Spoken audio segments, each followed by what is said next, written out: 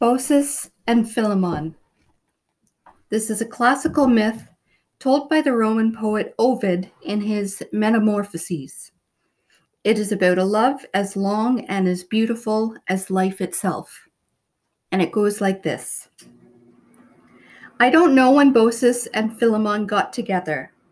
I don't know who fell in love with whom first, whether it was Baucis with Philemon or Philemon with Baucis, or if perhaps their love grew in time, organically, like a tapestry they wove between them. I can't tell for sure. What I can tell is that they married very young and lived in a small, clean cottage whose roof was made of twigs and reeds they harvested from the swamp nearby.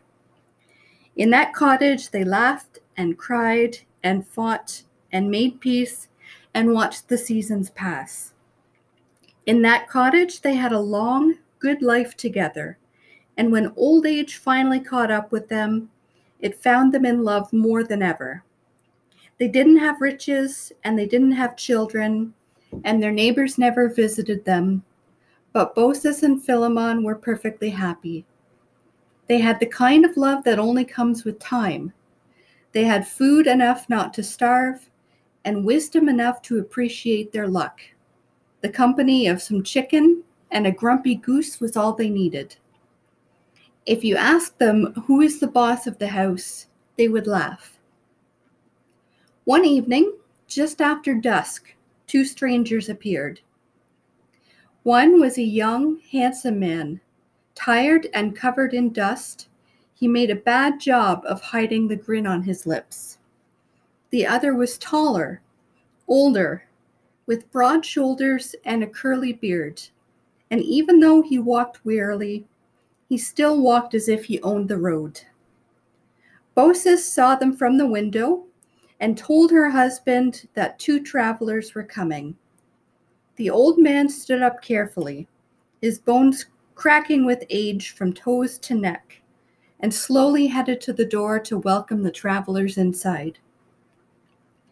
The younger traveler did the talking. He said, without exactly lying, that he and his friend came from afar, and they needed a place to spend the night and food if Baucis and Philemon had any to spare. Before he had finished talking, Philemon was already clearing an old bench, and Baucis was throwing a rough blanket on it. Baucis and Philemon had already had their meager supper, and they had been ready to go to bed. But they knew that not everybody was as lucky as they were, and they wanted to help. Baucis asked the younger man about his travels, and Philemon asked the bearded man if he liked the country.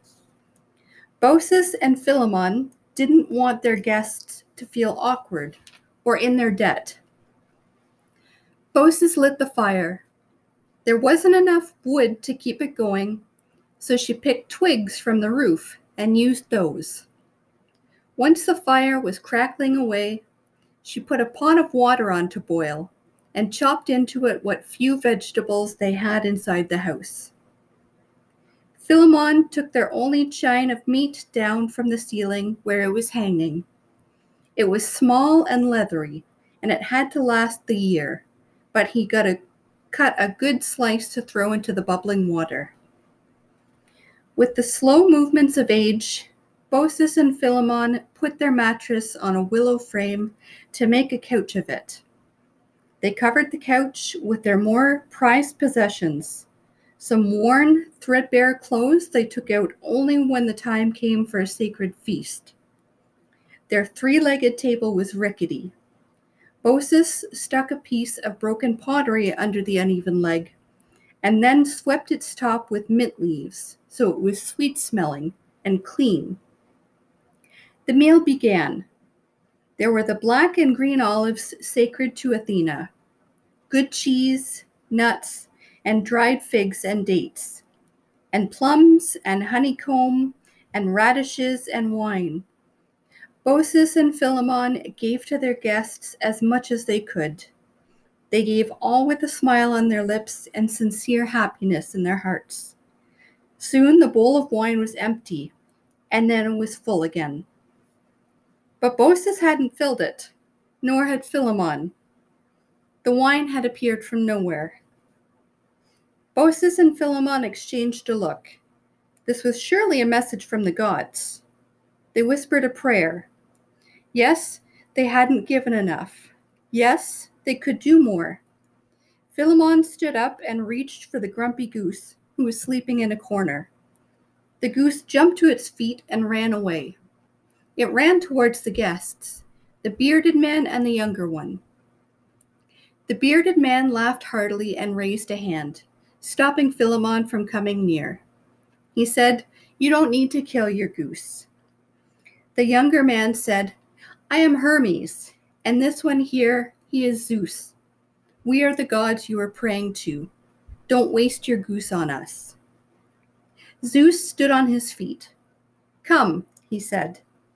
Speechless, Baucis and Philemon followed the gods out of the cottage, through the moonlit countryside, up a high hill. They climbed slowly, leaning on their frail sticks. The gods slowed their step to the pace of the old couple. "None of your neighbors gave us shelter," Zeus said as they climbed. "They didn't even bother to open the door," Hermes chimed in. "And for that, they will pay," Zeus said. "But not you." Hermes said, "Not you." They made it to the top of the hill, and with a grand sweeping gesture, Zeus showed the countryside around. All their neighbors' houses were gone, swallowed by the swamp. Only one cottage was still standing, the one they had just left, and now it started to change before their eyes. Tall columns took the place of the shabby doorway. The dirt on the pavement became marble, and the reeds that made up the roof turned into solid gold.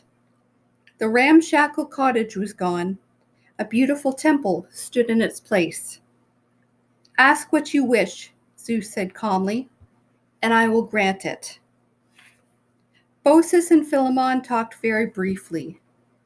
They were of one mind. "We want to be your priests," Baucis said, "for what is left of our lives." Philemon added, "But when our lives are over, we want to go together. I wish never to see my wife's grave." Baucis said, "And I wish never to bury my husband." "Of course," Zeus smiled. Baucis and Philemon spent many bountiful years as a priestess and priest of the gods. Then one morning came when they were on the steps of the temple, enjoying the warm kiss of the springtime sun, talking, as they did, feeling blessed by their being together. On that morning, Philemon felt something in his chest, his heart skipping a beat, a gentle pain spreading. Baucis opened her eyes wide. She saw Philemon's wizened skin turn into bark, and she saw strong green shoots sprout from his head. Baucis looked at her hands. They too were turning into wood and leaves. She knew what was happening, and so did Philemon. They reached out to each other while they still could. Baucis said, "Farewell, my love." "Farewell, my love," Philemon answered. Then bark covered their mouths, and they spoke no more. And those trees still stand on the steps of the temple in Phrygia, entwined in a close embrace. I saw them myself. I saw offerings and garlands hanging from their branches. If you visit there, you might want to leave one too.